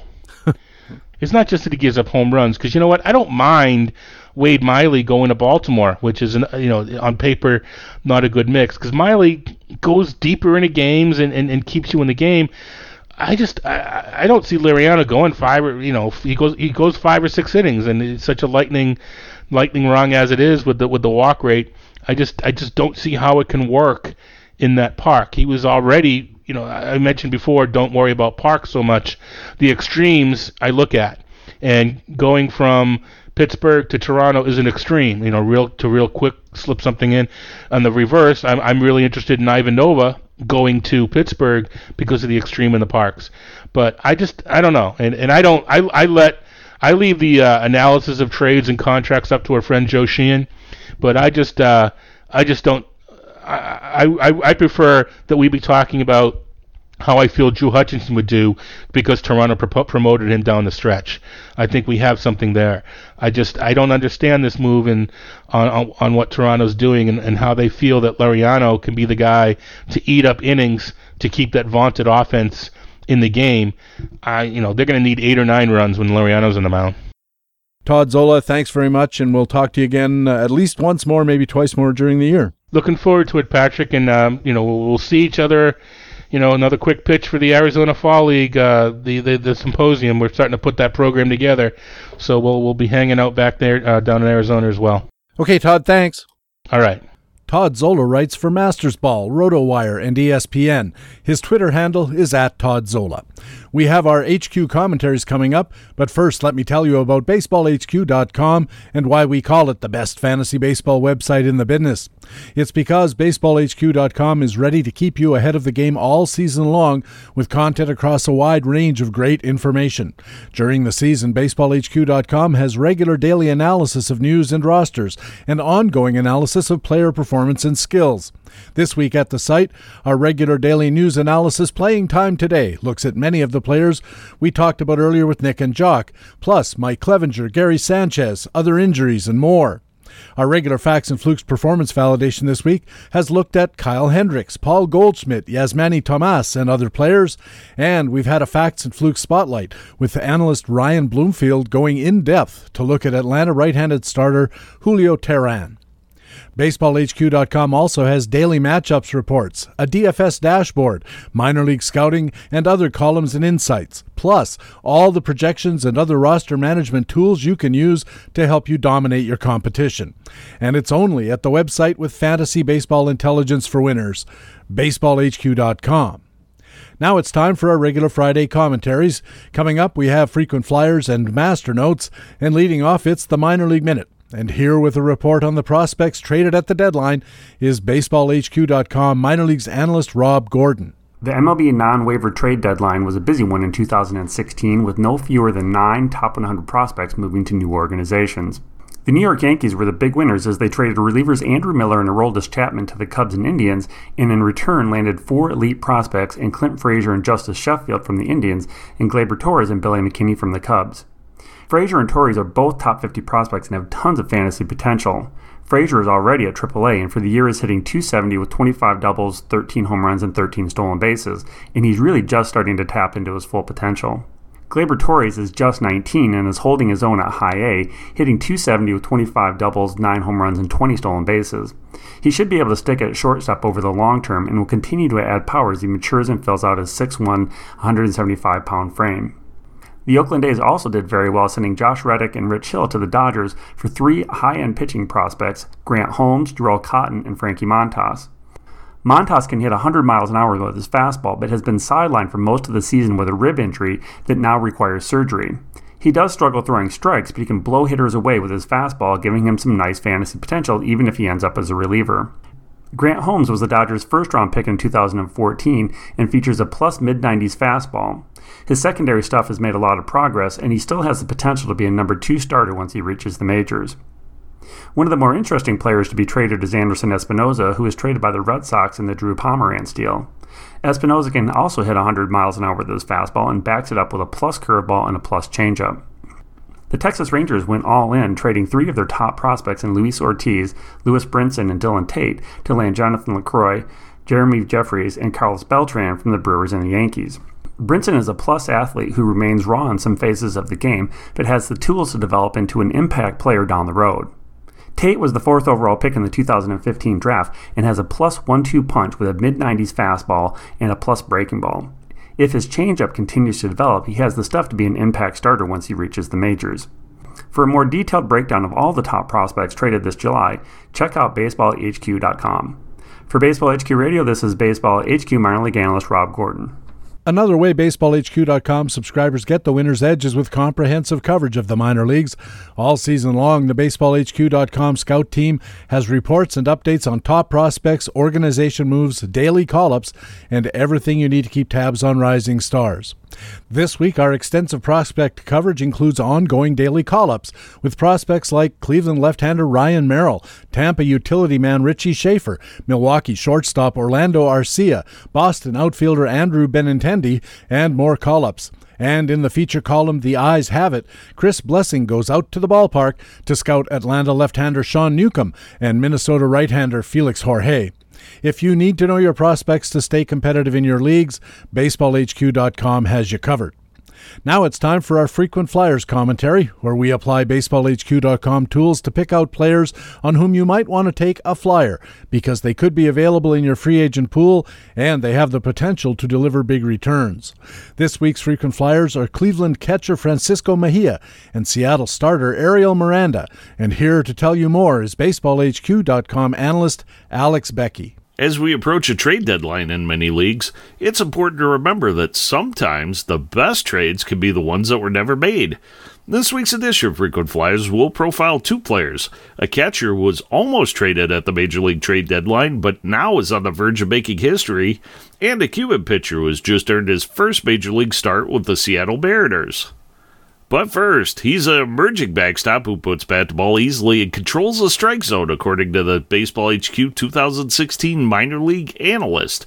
He's Cleveland Indians' 20-year-old minor league switch-hitting catcher, Francisco Mejia, who is currently batting .344 for the single-A advanced Lynchburg Hillcats.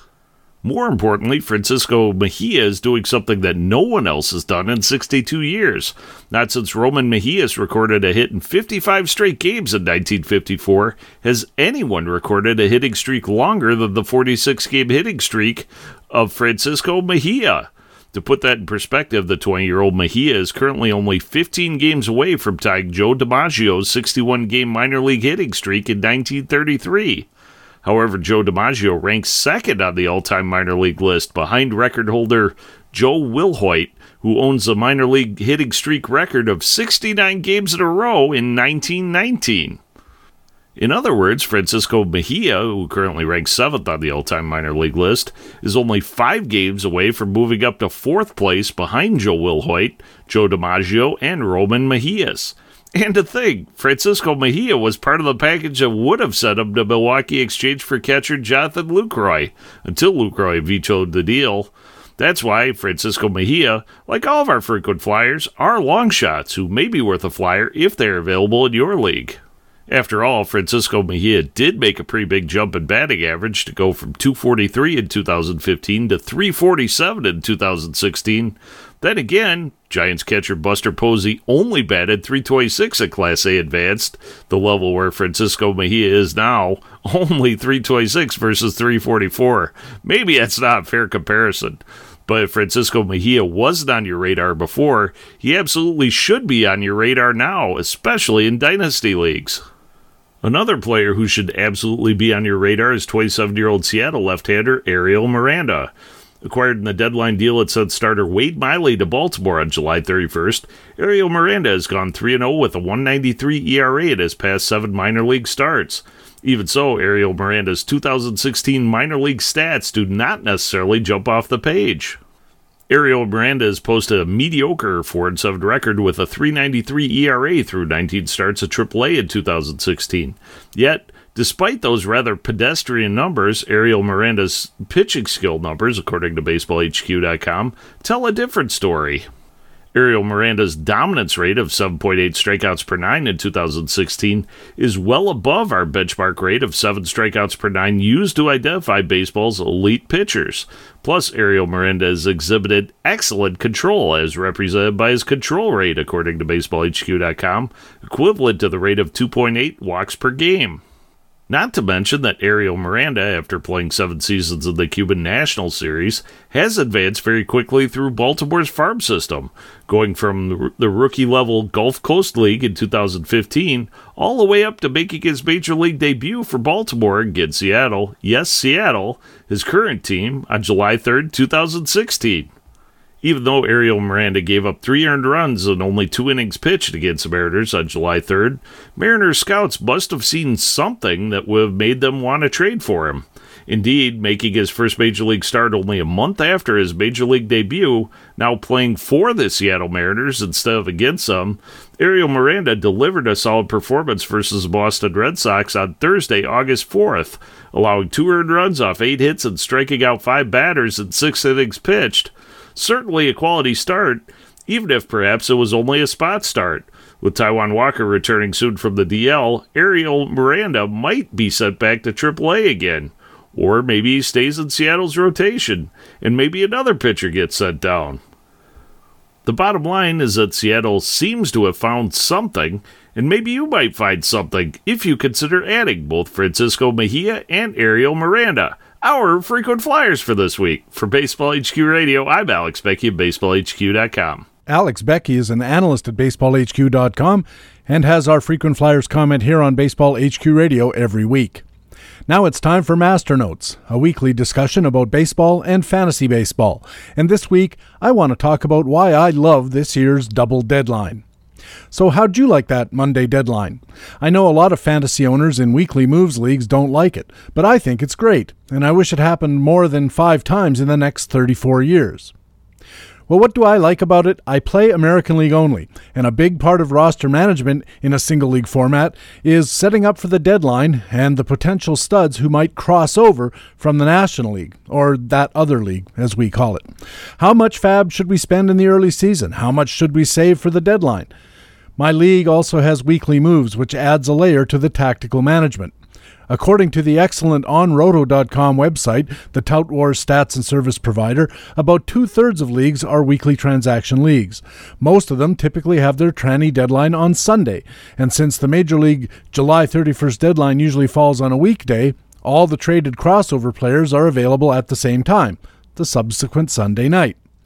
As we know, this year was different. Because July 31st fell on a Sunday, Major League Baseball moved its trade deadline to Monday, August 1st. As a result, all the players who were traded on Monday missed that usual Sunday fantasy deadline and are going to be eligible for bid or claim the following Sunday night, August 7th. To make a long story short, if it isn't already too late, fantasy owners had 2 trade deadline opportunities, and that created an interesting tactical question. On that first Sunday, should an owner bid aggressively, maybe even go all in, or use a privileged waiver slot to get one of the players who crossed over in the pre-deadline week? By acting fast, the owner does get an extra week of stats, and a week is about 4% of the season. For a starter, that's 1 start for sure, maybe 2. For a reliever, some save opportunities. For a hitter, 25, maybe 30 plate appearances. As well, making the move now means added certainty. The owner knows he has acquired an asset. It's like that old saw about a Greg Bird in the hand is worth 2 in the Sam Bush. The advantage of waiting and accepting the added risk is that the owner might still be in the running should some better players make the jump between leagues, including players who might cross over even later by getting through waivers. That doesn't happen quite as often these days, but it does occur. Of course, a huge factor is the caliber of players involved. The pre-week list this year in NL only included Aroldis Chapman crossing to the Cubs. This is a no-brainer bid for the owner with the most fab, or the hammer. But hammerless NL-only owners had to consider whether to go in on Eduardo Nunez, an all-star but a dubious one, moving to San Francisco. In American League-only leagues, the first deadline had mid-tier players, Melvin Upton, Lucas Harrell, Tyler Clippard. And to add further confusion in some leagues, prospects can also be promoted at the time, like speedster infielder Raul Mondesi was in Kansas City. The waiting, for the most part, paid off. At the deadline on Monday, Jonathan Lucroy crossed over to the American League somewhat unexpectedly to Texas. Lucroy was even more valuable than most crossovers.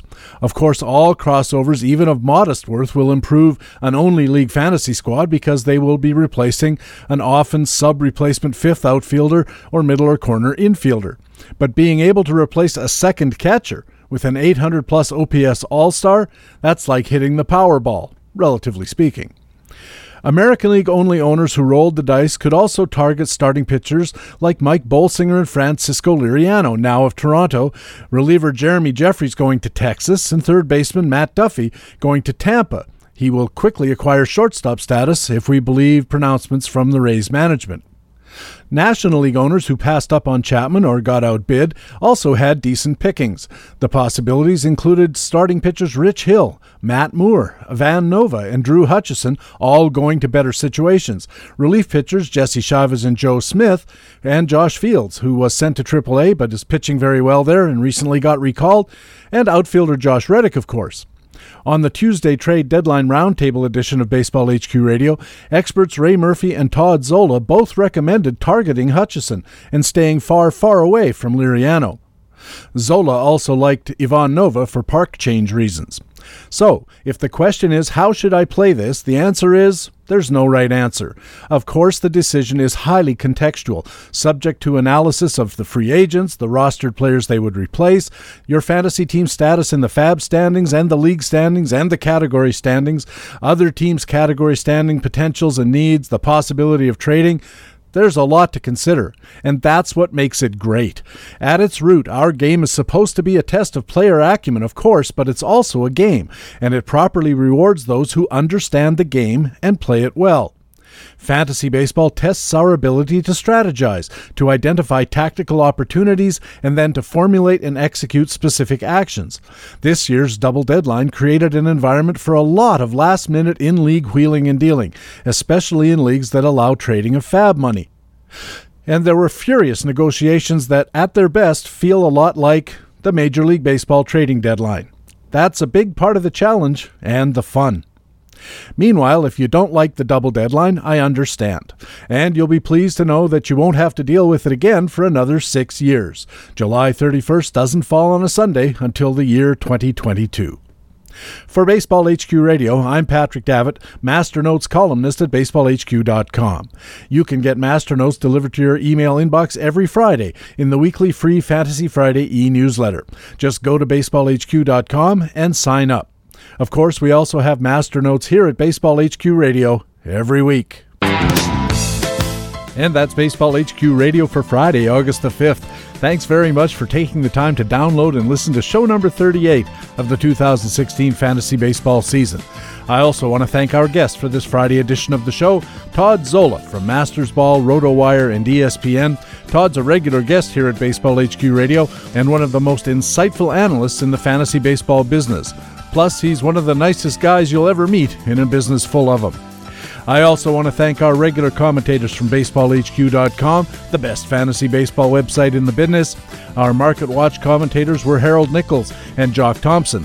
Our Minor League Minute analyst was Rob Gordon, and our Frequent Flyers commentator was Alex Becky. I'm Patrick Davitt, Master Notes commentator and the host of Baseball HQ Radio. I hope to see you on the BaseballHQ.com subscriber forums. Also, remember you can stay in contact with Baseball HQ on Facebook and on our Twitter feed at BaseballHQ. You can also subscribe to my personal Twitter feed at Patrick Davitt or send us a message on our email address, bhqradio, all one word, at gmail.com, and you'll always be the first to know when a new podcast is available. More importantly, please tell your friends about Baseball HQ Radio and take a second to go to iTunes and add to our 4.8-star rating. It really does help us keep the podcast going. Thanks again for listening. We'll be back again in a week when our Friday feature guest expert will be Ron Chandler from RonChandler.com and, of course, the founder of Baseball HQ. That'll be the next edition of the podcast with fantasy baseball intelligence for winners. It is Baseball HQ Radio. So long.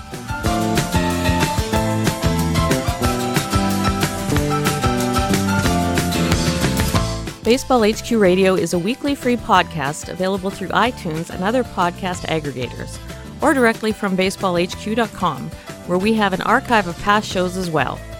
Just look for the HQ Radio microphone logo on the right side of the BaseballHQ.com homepage. Baseball HQ Radio is a production of the USA Today Sports Media Group. The opinions expressed on Baseball HQ Radio are those of the individual speaking and not necessarily those of the USA Today Sports Media Group. The program is produced and edited by Patrick Davitt.